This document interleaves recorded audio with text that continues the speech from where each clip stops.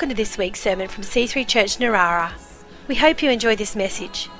For more information or to contact us, visit c3church.narara.net. In Jesus' name there's power, strongholds will fall at your feet, fall at your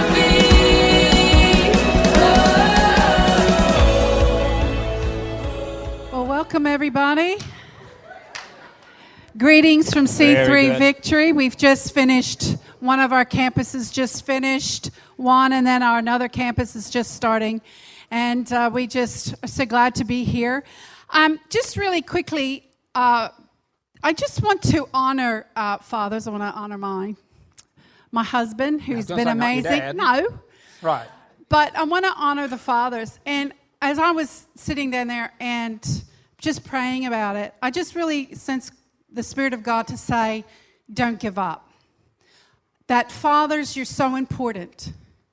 That what you give of your stability, you could easily walk, but you don't. You stay. And I just want to encourage you, and this word kept us saying, don't give up. Don't give up. I don't believe if there's someone in here that is struggling about wanting to give up, but I'm going to be personal. Our son went through a divorce, and he was just crushed, and we were just quite devastated about it as well. And anyway, we talked to someone who was a professional psychiatrist, and I said, "Are my grandkids going to be okay?" And she said that they had found that fathers that stay, that are connect with their kids, that their children are a lot stronger, and it's not as hard in their adjustment. And our son has just stayed when it would have been easy to leave the city, but he has stayed, and his kids.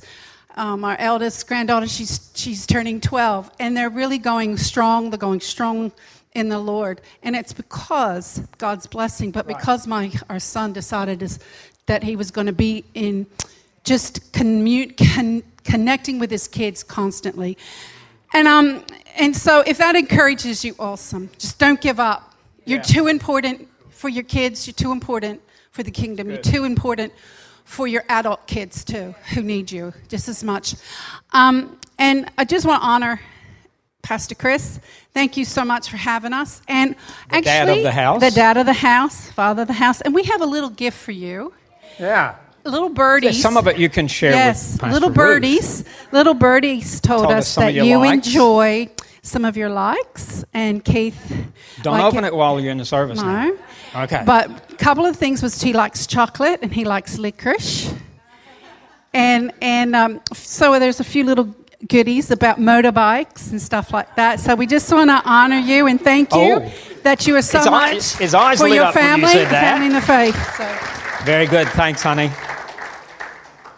Awesome. Hey, you guys are real champions. It's a privilege and a treat for Janet and I to be here with you today on Father's Day. Thanks to Pastors Chris and Ruth for having us. We're honoured to celebrate this day with you. Even though we're away from our kids and our campuses, it's still a treat to be here, and we thank you for that. And I made Pastor Chris a promise I'd behave today. No redneck jokes. I'll give you another one later, but it's not a joke. But Pastors Chris and Ruth came and spoke to our marriage retreat last month, and they were incredible. These guys have a touch on their lives for this, and a real gift for that. So we want to thank you for releasing them. Our guys loved them, fell in love with them. And I thought, man, you made me look bad. You really made me look bad. So I hope I make you look bad today. No. I wish you all the best on Father's Day, which is good. So, hey, we love the building. Looks awesome. Looks great, doesn't it? Well done. I think since we've been here last year, we bought a building. And because we're spread out all over the city with different things, and instead of buying a church building, we bought a center. We were already renting the upstairs. It's right next to Charlestown Square, the biggest mall around. And it used to be the Westpac Bank. And so we were upstairs with our offices and youth and things like that. So what we did, we bought the whole building, paid cash for it, don't owe a thing on it. I won't tell you how much. You take a deep breath when you do, but we paid for it. It's all paid for and done. And the whole downstairs now is set up to interface with community, to deal with things like suicide, depression, homelessness, and all that stuff. And so we're kind of trying to turn it into a 7-day-a-week centre where people can interface. We've actually got Lifeline now contacted us and said, we want to come do a training course in your building for your people for suicide prevention, and we'll pay for the whole thing, which is awesome. So, and we have other things like a women's shelter who hold things there and all kind of things. So that's awesome. And so you guys have done well. This is incredible. And I love the fact that it's Father's Day. So I said I'd be nice, and this is nice. This is not naughty, Chris. This is not bad. But guys, have you ever noticed that your wife asks more questions than you have answers? There you go. There's an admission. That shows how dumb we really are. Yeah, because they want us to answer them all. Like, for instance, you know, this guy on his mobile phone, he gets a message. Pray for Mark. He's been in a car accident. So he comes into his wife, honey, we've just been asked to pray for Mark. He's been in a car accident. And she says, did he have insurance? I don't know. All I know is I got a text message saying Mark was in an accident, pray for him. Was anybody else in the car with him?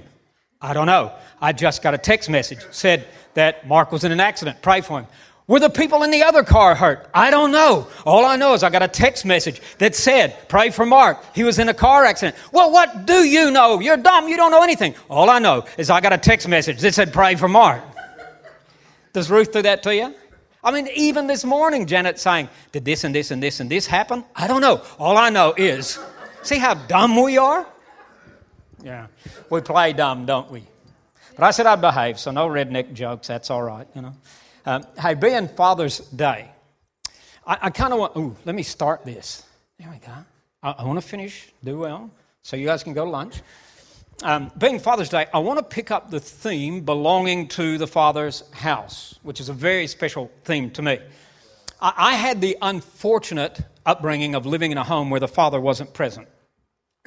I remember Dad walking out when I was 10 years old. We weren't Christians. We had no church background, didn't own Bibles, didn't go to church. Even though we were in the proverbial Bible Belt of America, we were in the buckle of the Bible Belt. And you could walk out the front door and spit in any direction and hit a Baptist church. Or I said I'd be nice. That's nice, isn't it? Or as they say in Alabama, I'm a Baptist boy. What are you?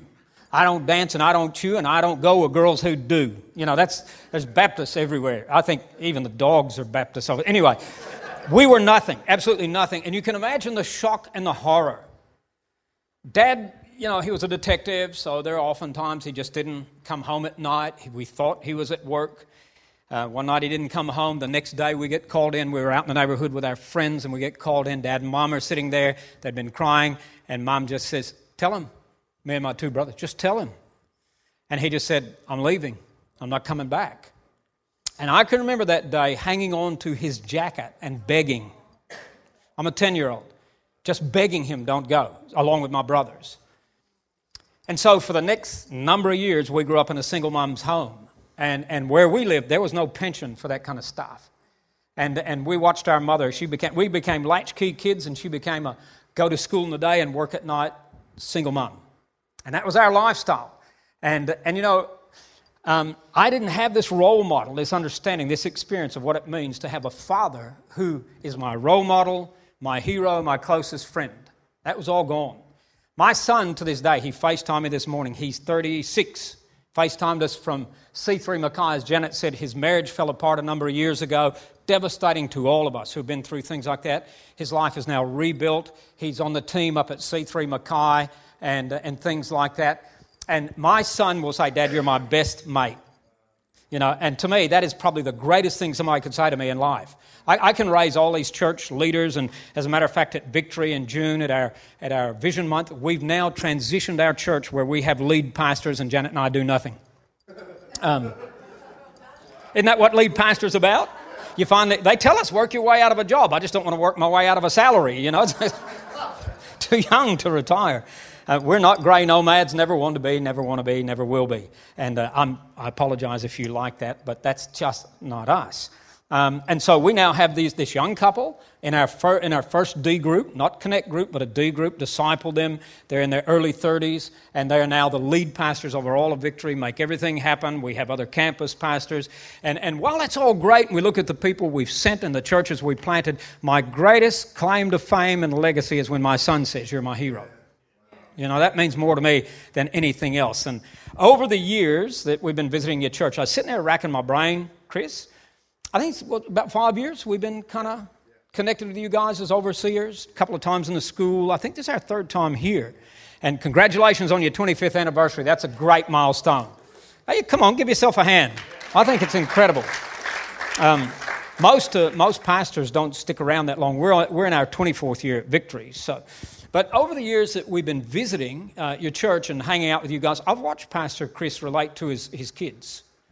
And I hear the stuff that he does, even though he gets crippled now from playing rugby with them. It happens. It's called age, Chris. I remember the first time I was wrestling my son. I used to wrestle in high school, and, you know, he's a lot bigger than me now. He's a league player, and he got bigger, you know, and we're wrestling. He's about 16, and I got him on his back in the lounge, and I remember he just bench pressed me and threw me across the room. And I thought, well, that's the end of wrestling, Jono, you know.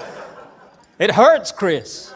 But I've been watching Pastor Chris relate to his kids, and I want to tell you, he is a great role model of fathering. There's no doubt about it. And I want to applaud you, and I want to encourage you to pass that on to as many as possible, because there are a lot of kids who don't have a real dad. And if they do have a dad, a lot of them are absentee fathers. And so, you know, I want to applaud you on that, but encourage you to keep doing it and to pass it on, because not just you do it, but the young men that are watching you will pick that up. Your sons and your spiritual sons, which is awesome.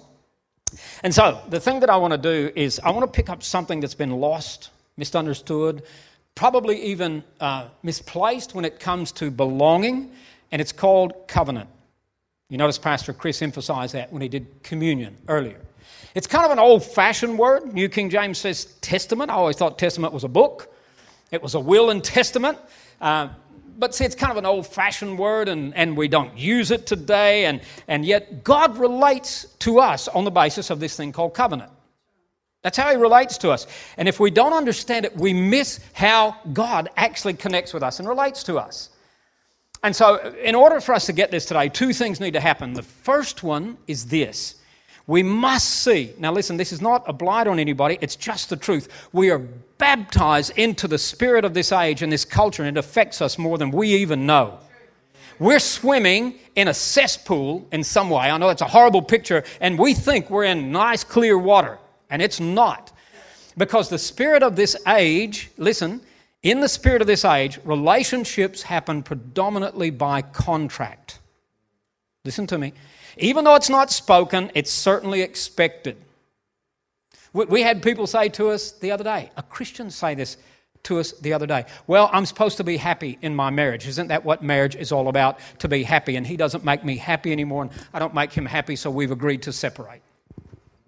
Did you know God is not committed to our happiness? He's committed to our wholeness. God isn't committed to making me happy. He's committed to making me complete. I'm not here to make Janet happy. That's a bonus if she's happy with some of the things I do, but I think I'd say on Dad's Day, there's a lot of things I do to make her more unhappy than happy. Like when I say, come on, you're late, we need to get going, we need to get moving, and she gets unhappy. I don't know why she gets unhappy. You know, it's like, Keith, we got 2 minutes. I'm going, I know, I want to be early, let's go, you're late. That kind of thing. But you know what? I'm actually not married to her primarily to make her happy. That's a bonus. I'm married to her to make her complete. Because she's not complete without me, and I'm not complete without her. God gave Eve to Adam not to make him happy, but to make him complete. He looked at him and said, something's missing. You need her. And so the deal is, the world kind of has this thing that's unspoken that says, I will relate to you as long as you make me happy and meet my needs. Right? Okay, let me give you another example. We kind of hear this as pastors. They say it in a very spiritual tone, but it's like this. We're looking for another church. We're not happy here anymore. So we're looking for one that has better groups and youth program and children's program. And what, in essence, they're saying is we're choosing like the world chooses, by goods and services. You know Pastor Pete McHugh, great friend to here and to us, one of my close friends. He wrote in his book, Above the Line, I think we got this up on the house, up on the screen in the house. Christians in Western society live in a world that shouts to them to consume. Loyalty to many businesses has been replaced by where can I get the best deal? So if another church is offering better goods and services, the need of the consumer will influence the decision as to which church they attend. That's contract. Pastor, as long as you do what I think you should be doing, I will stay here and be happy. So we've got to, the first thing we've got to do is we've got to recognize, hey, we are more affected by the spirit of the age than we can imagine. But the second thing we must do is this: ask the Holy Spirit to reshape our understanding of relationships and belonging according to His Word and His work, not according to the spirit of the age. So in other words, Romans 12:2 tells us, don't be formed in your way of thinking by the pattern of this world. Be transformed, be changed by the renewing of your mind. Don't let the world tell you its values and its ways on how to relate, and you accept that and buy into that. Whatever happened about not dating somebody until they're the one? I kind of grew up as a non-Christian. You date as many as you can before you find the one. Right? Try till you buy. That's the world's way. Like, get as many as possible. What happened to, there's only one. People kind of have made us believe that the only way to find the one is to go out with many. Who said that? Who said that? See how we're baptized into the way of the world. And so let's look at this thing called covenant. You might have heard it in a wedding. You might have come across it reading the Old Testament. You might have heard it mentioned in a sermon. You heard it mentioned at communion this morning. But covenant was initiated by God as the way He would relate to us, as a covenant. And covenant is one of the major themes of the Bible, both Old and New Testament. It's in the New Testament? Yeah, we just read it. The New Covenant, the New Testament.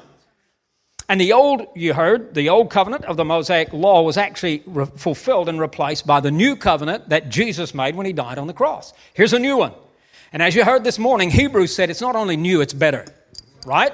It's a better way of relating together.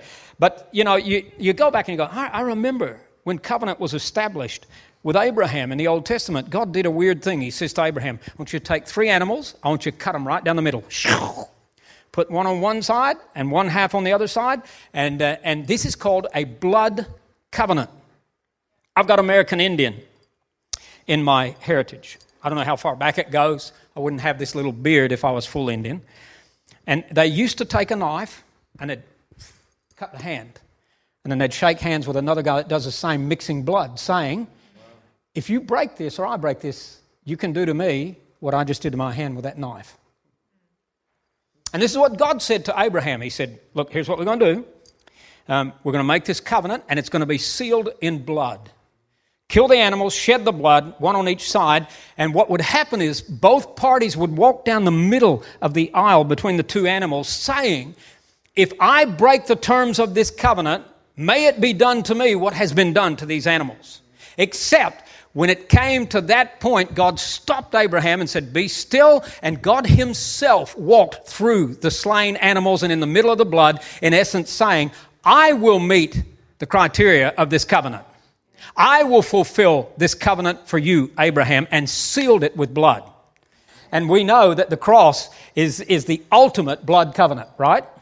Where God Himself allowed His own Son to be cut and to be crucified, and Himself to say, I will meet the terms that seals this relationship once and for all. That's covenant. Got it? So, Jesus not only fulfilled the requirements of the old, He started a new covenant, which is far better. So as Christians, here's the first point. We are people of a new covenant. We're not just a community. We are a community that's in covenant.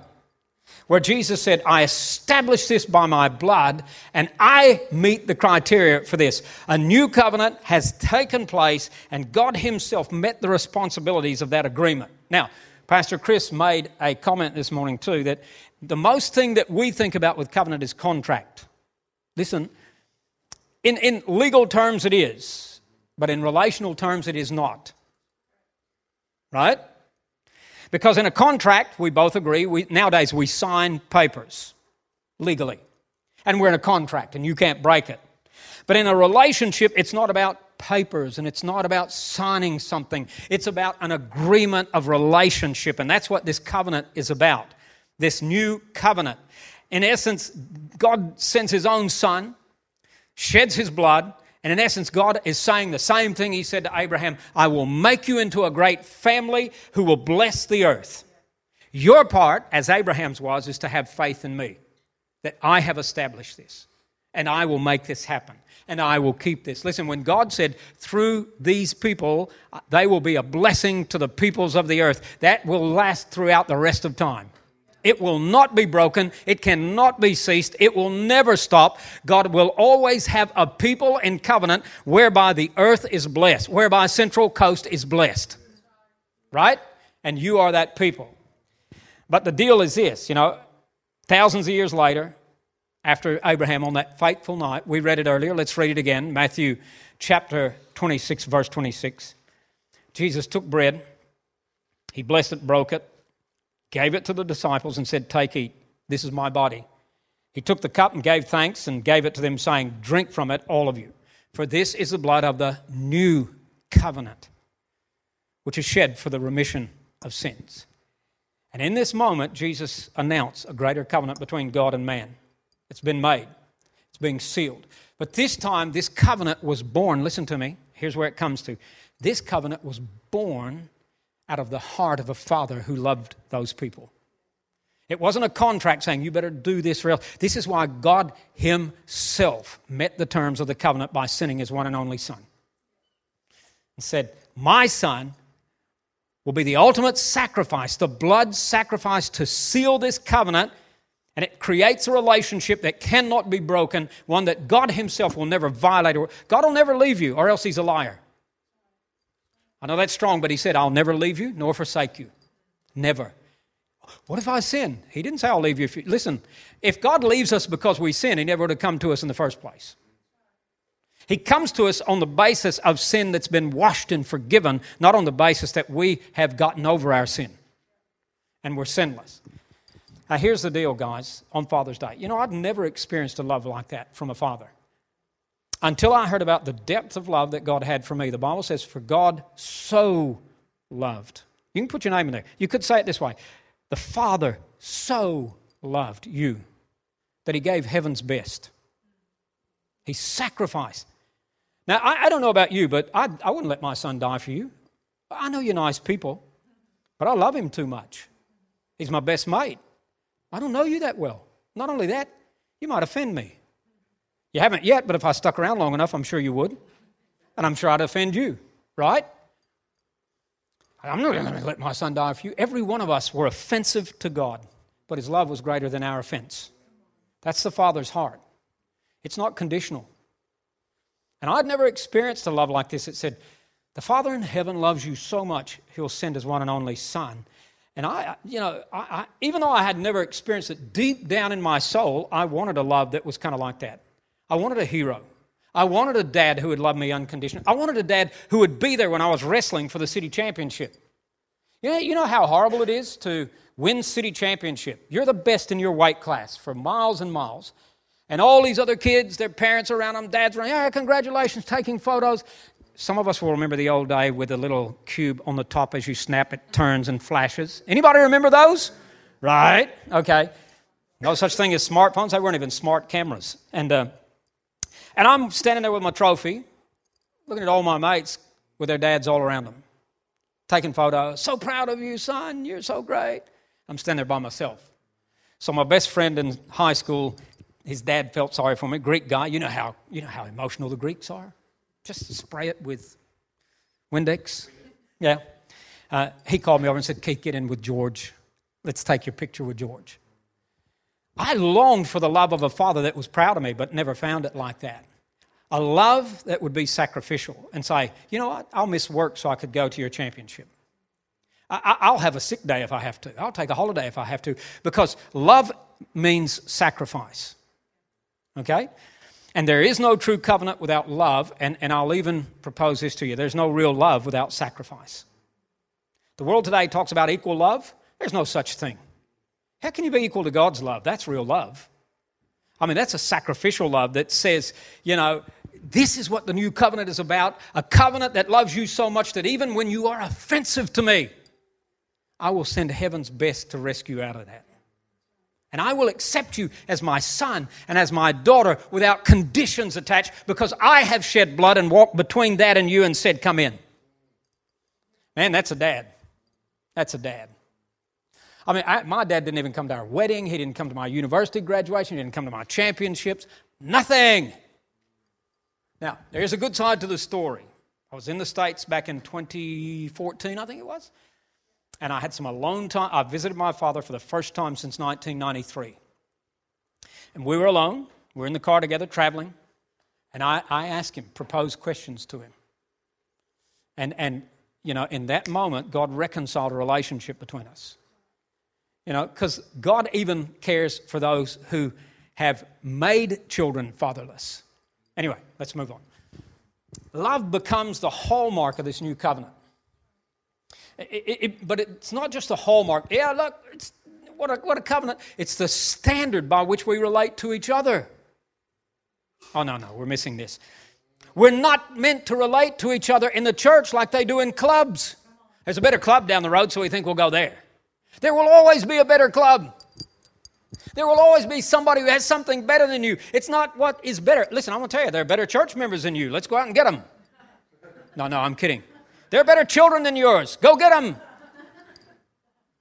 That's not the deal. It's not who or what is better. It's we are better together. Anyway, just saying. So a word to fathers today, your day, more than ever. Our kids need the security of our love. When my son's marriage was collapsing, and I saw the pain that he went through because of how it collapsed and everything that happened, the thing that was so difficult for me was, God, not to one of my children. It happened to me, not to one of my children. And I could have easily blamed my son, even though it wasn't predominantly his fault. I could have blamed him and I could have cut him off and I could have said, how could you do that to me, Jono? I went through that as a kid. How can you make me go through that now as your dad? I didn't do that. Didn't mention that once because I love him no matter what happens. It's an unconditional love. He's my son, and our sons, our daughters today, listen, means us to sacrifice for them. It means, I hate to say this, I can't take that motorcycle ride every weekend because we need to give ourselves for our kids. There comes a point where you being at their sport is more important than your sport. There comes a time when we need to lay down our time and our ambitions and our hobbies to give our kids what they... And I found out it doesn't stop. I've got to now do it with my grandkids. But what they need, like if I don't show up to my grandson's soccer or my other grandson's karate grading or something, and Janet goes, the first thing they say to Janet is not, hey, Grammy, it's good to see you here. They go, where's Granddad? I do have a tattoo there that says Granddad. Granddad means I'm bigger than Dad. No, I don't. I'm just kidding. That's the first thing they say, isn't it? Where's Granddad? We need to sacrifice today so they get our attention, our affirmation, and security. And listen, let me say this to you, dads. There's a lot of people in our churches who have never experienced a love from a father like that. Just because they sit here and they look good doesn't mean that deep down inside they know that from a father. I've had so many men our age saying, my dad never told me he loved me. My dad never hugged me. My dad never came and said, well done. He just expected that I'd do everything he expected.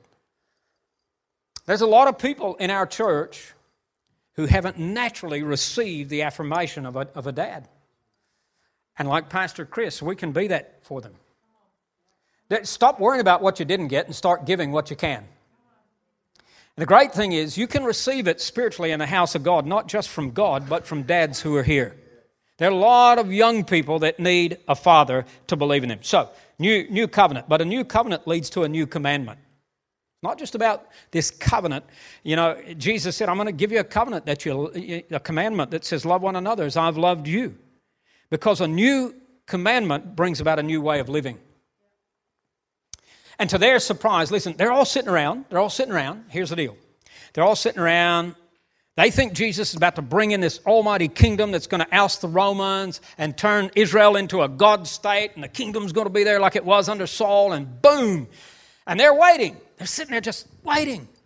And all of a sudden he goes, all right, I'm going to give you a commandment, and it's new. Yeah, right, give us the rules so we can make this thing happen. Jesus said, here it is. You love one another. In John chapter 13, verse 34, I'm going to give you a commandment he said, a new commandment, John 13, 34, a new commandment I give to you that you love one another. This is the same night as we read in Matthew. A new commandment I give to you that you love one another as I've loved you, that you also love one another. By the way you relate in love, people are going to know you truly are my people, my followers, if you have this kind of love. Now, I want you to remember the context for a minute. The context leading to this moment in the upper room was that they're vying for power to sit on his right and his left. I find it so humorous. Here's James and John. You know what their nickname is? Sons of Thunder. They're so tough that Mama's got to come ask Jesus, can they sit on your right and left? What is that? What brave men. Like, psst, Mom, would you? We don't want to get offside with him, so would you? But if you understand their thinking in the Eastern culture of the day, to sit on the right and left meant to be the most prominent positions of power. So they're basically saying to the other 10, stuff you. We want to be first in the kingdom. And so Jesus just ignores that. Well, he actually doesn't ignore it. He says, well, the first will be last. And he serves supper, as we heard, talks about the cross, but then he does something so unexpected and so radical they're dumbfounded. The only thing that was said was dumb. That was Peter. But what he does, he gets up from the table after having communion, takes off his clothes, wraps a towel around his waist, and he gets down with a bowl and he washes the dirtiest part of their body, their feet. This job was usually given to the lowest slave in a household. Lowest. Imagine you're in the company of slaves. Your job today. They've been walking for miles and you ought to see the toe jam. That's your job today. And it's not toe jam of only dirt. They kind of were walking behind donkeys and camels. And you're washing them. You notice Jesus doesn't say, boys, get away from the table. I often wonder, why do our mothers always tell us to wash our hands, not our feet, before we eat? Well, we got closed shoes. Our table's up high. In Jesus' day, the table was low. They had open shoes, and their feet are right there next to the table as they recline. Dirtiest part of their body is near the food. So you never would sit and eat until they were washed. And so all of a sudden, Jesus gets up, takes off his clothes, washes their feet. Something that they were just too important to do. And then he says, I want you to do the same for each other. I want you to stoop that low to serve each other. I can remember in 1997, we were putting a kitchen in the house. And I remember the cabinet maker saying, look, do you want me to leave space for a dishwasher? We didn't have a dishwasher at that time. And I said, space? Dishwasher? What do I need a dishwasher for? I got 2 of them. They're called kids. Now, I know. Not my brightest moment. I know. I got punished for that. So for the next 20 years, we had to have a kitchen without a dishwasher because the kids wouldn't, and they moved out, and I became the dishwasher. Anyway, dumbest moment. Stupid is as stupid does. But what it did point out to me was this, a flaw in my thinking. I wonder how many of us have it. And here was my thinking. My kids are here to serve me. They're the minions. They're the little ones. They should do all this stuff, not me. I provide it. You clean it. And it showed a wrong kind of thinking. You know the old saying, kids are here to be seen, not heard. That's not what Jesus said, remember? He gets down on a knee and these kids are climbing all over him. That was absolutely a no-no to a teacher in the day. You don't approach a teacher, you don't talk to him, you don't touch him, and they're all over Jesus. I can imagine he's laughing, he's having fun. And all of a sudden the disciples want to rebuke the parents and rebuke the kids, and Jesus said, whoa, don't you dare do that. This is what the kingdom is like. And he wasn't saying the kingdom is childish. He was saying the kingdom is like many things. You've got to be childlike to get into it, but you're going to have fun once you do. And once you do get in there, you are not superior, you are one among equals.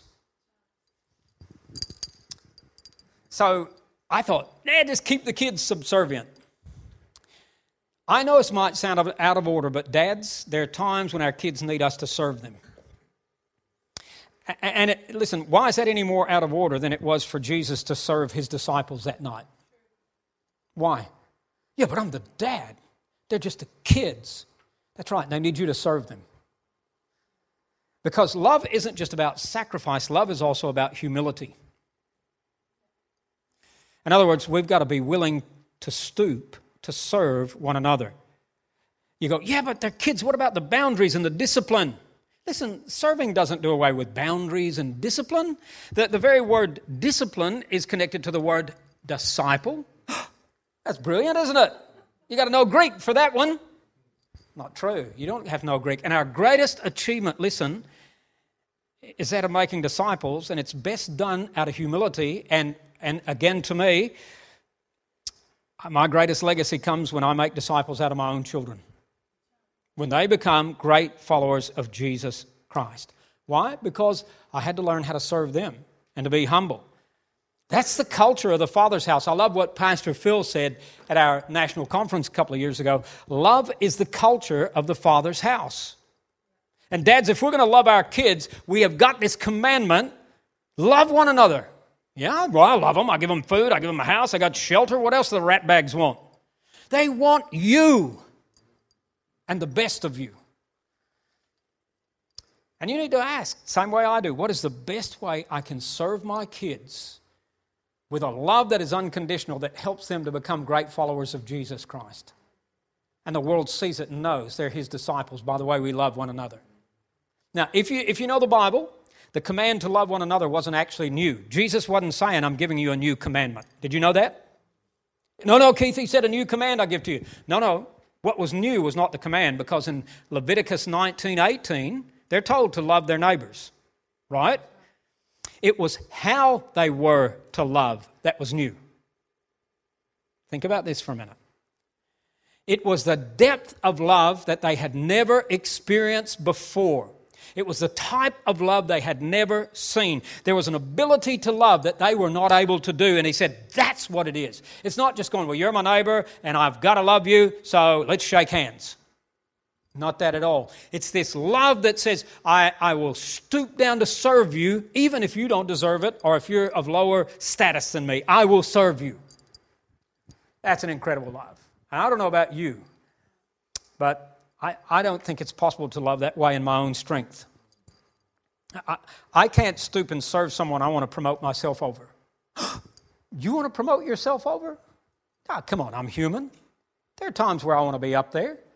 There are times when I want to, yeah, look what Keith's done and all this and everything. All that comes to dust one day. It's hard to serve somebody that you feel is not quite as high as you, particularly kids, unless I'm filled with a love and a power that's beyond my own.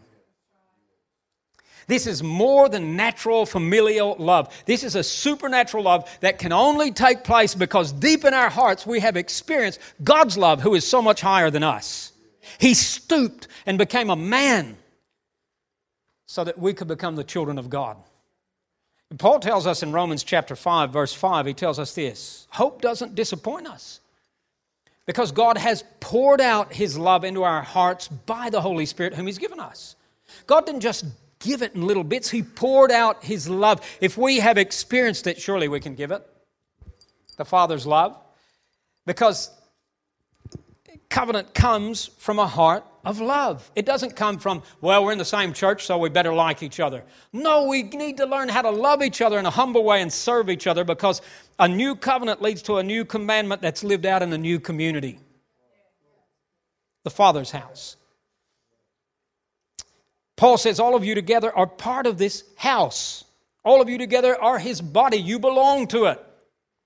And there is this new community called the church. And this church has a bond you're not going to find anywhere else. Look, we have our flaws. None of us are perfect. Go looking for the perfect church. It ain't here. But I tell you what, go looking for a people who are in love with God and who God loves and who God uses in an amazing covenant way. We're here, right? This new community called the church, there's nothing on the planet like it. We don't belong to an organization. We belong to a family, a covenant family.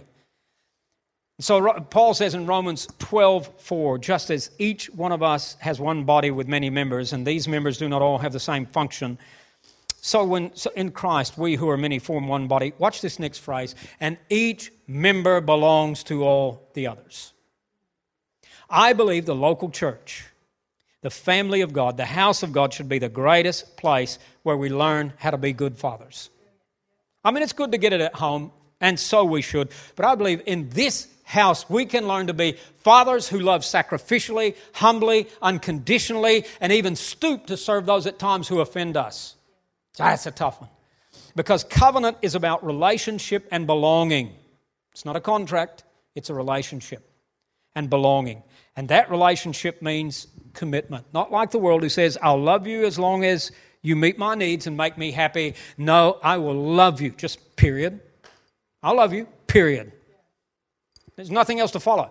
You know, they go, and, or but. No, there is no but, there is no and. I will love you. Because in relationship, what's missing today is loyalty. You see, here's the deal. If you could put this next quote up. Our allegiance to each other is not based on what we get out of the relationship, but who we are in the relationship. Who are we? We are His body. We are His family. We are members of His household. We do belong to each other. That's who we are. We're sons and daughters, brothers and sisters. We are heirs together of the kingdom of God. And so I don't give that allegiance and that loyalty based on what I get out of it from you, but who I am for you. Did you get that? Who I am for you and with you. Because loyalty is lived out in devotion and honor. Paul said in Romans 12:10, be devoted to one another in brotherly love. Honor one another above yourselves. And I'm saying, church, it's time. It's time to rise up and be different in respect to how we relate to one another. And it's time for the church to stop consuming and start caring. Above all, love each other, Peter said. It's time for us to be devoted to one another. And by this, they will all know we belong to the Father's house. Not because it's something new, but because the quality is so rich that they can't believe it. We had a situation this last week, got a phone call while I was in Sydney on Monday from our Northwest campus. A few of our families from Uganda had to move to Sydney to finish their doctoral program. We get a phone call saying that one of the women, if the team could come up, that'd be great. One of the women, she used to work volunteer. She was doing her PhD. She's early to mid-30s, doing her PhD at the same time volunteering in our centre as a receptionist. I don't know how in the world she fit everything in. Her husband worked in one of our 5 USH centres, and we get a phone call. They had been praying for 10 years to have a child. She was 7 months pregnant. On Sunday night, late Sunday night, she wakes Enoch up, says, I can't breathe. He puts her in the car to rush her to hospital. Part way to the hospital, she's not breathing hardly at all. He stops, phones the ambulance, and sad to say, she lost her life on the side of the road. 7-month-old baby inside has now been without oxygen for 20 minutes. They rush her to the hospital, take the baby out. She's gone. Funny thing, in their language in Uganda, they named the baby, knowing it was going to be a boy even before he was born, the one who comforts me. This little boy is now laying in the hospital on a respirator, not knowing if he's going to survive and everything. And Enoch is just devastated. Trusting in God, though, the pastor at C3 Parramatta, because they locked into C3 Parramatta, he rang me, what's today? He rang me Friday, said, Keith, I thought I'd let you know, give you an update, what's happening, da-da-da. And he said, the doctors, the coroner, the hospital staff, and the social worker assigned to their case is saying, who are you people? We have never seen anything like this. The care and the love that you have shown this family through this tragedy is just, you can't define it. You can't prescribe it. You can't even find it in most places. This is covenant love. Our campuses are on the phone back and forth to Enoch and the other families from Uganda who are around him and the church family at C3 Parramatta. And the world is now looking at that going, "Oh, you are something else." They know that we are his disciples because of this kind of love that we have for one another. Now, I'm saying to you, dads, you might not have had the greatest role model for being a father. You don't have to be crippled by that. Even the girls here, you don't have to be crippled by that. I got the most incredible message this morning from my daughter, who is 37, isn't she? Almost 38. Just most incredible message from her. I don't have to be crippled as a dad because I was crippled by my dad, so to speak. You can get healed, you can get whole, you can be restored, and you can become a father. It's who we are in the family that defines us and giving that covenant love. And you can get it first and foremost from the Father in heaven. I can stand here and honestly say to you, I don't think I could have ever experienced love in its truest sense in this kind of form had I never met God. And he became my father. And I became his son through Jesus Christ. I could have never experienced that. Try as I may, I would have just gone from failure to failure to failure, from hurt to hurt, because hurting people hurt people. And yet experiencing the love of God, you don't have to stay here today and be crippled or hurt. You can be healed and whole, and you can become one of these fathers that begins to give longing and belonging and security to people in the house of God. People who are looking for it, so that the world looks at you and goes, "Who are you people? We have not seen this before." I find that amazing that they would say that. Surely other Christians have done the same. Well, whether they have or haven't is not the case. The case is that these people did.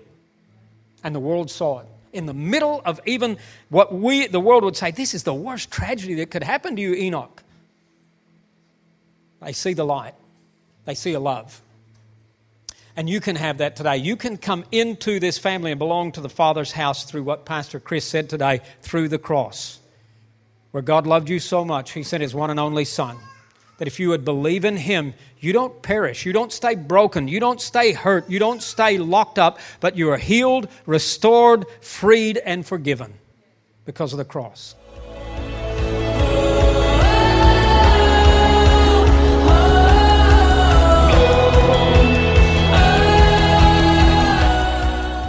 We hope you've enjoyed this week's sermon. For more information or to contact us, visit c3church.narara.net.